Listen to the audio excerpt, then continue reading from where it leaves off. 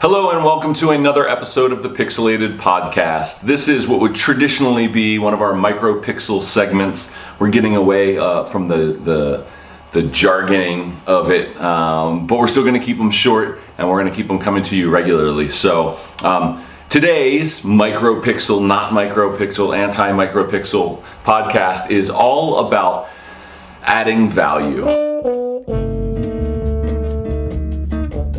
And what I mean about adding value is you are an amazing organism, an amazing biological organism with a big brain and lots of experiences. And there's a great chance that a tremendous amount of the experiences and insights and talents that you've developed over your course of your life don't necessarily see the light of day in your day-to-day job or whatever it is that you do. However, it doesn't mean that those skills, those hunks of useless information can't provide huge dividends for you on a daily basis. And what I mean by that is when you're talking with people, whether it's customers or it's clients or it's colleagues or it's someone that's inside of your day-to-day. It could be another parent on your kid's soccer team. There's always an opportunity to add value. And by adding value, I mean when you hear someone talking about something and you know something that could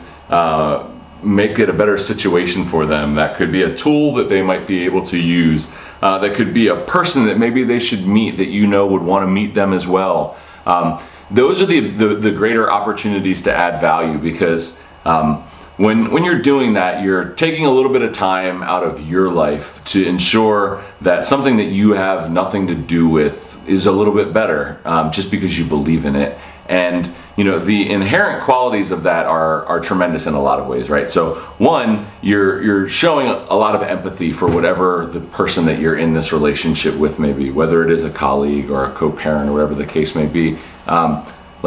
Building empathy within your social circle is incredibly valuable, but more so, it's really going to help point back to some of that inherent value that you bring into a conversation. It's going to build trust. It's going to build a real, genuine relationship that didn't need to happen. It wasn't being forced to happen. It was happening organically, and there's no better place to build a relationship from. And when we talk about this kind of stuff, this is the foundation of what a referral network is built on. If you've done something for someone that's built trust with them in the past, they're going to trust you inherently, and they're going to be that much more willing to make a recommendation, to make an introduction, to think proactively when they're talking to you about some way that they might be able to return the favor. And it doesn't have to be quite so, it doesn't have to be so completely dialed in. You don't have to go into,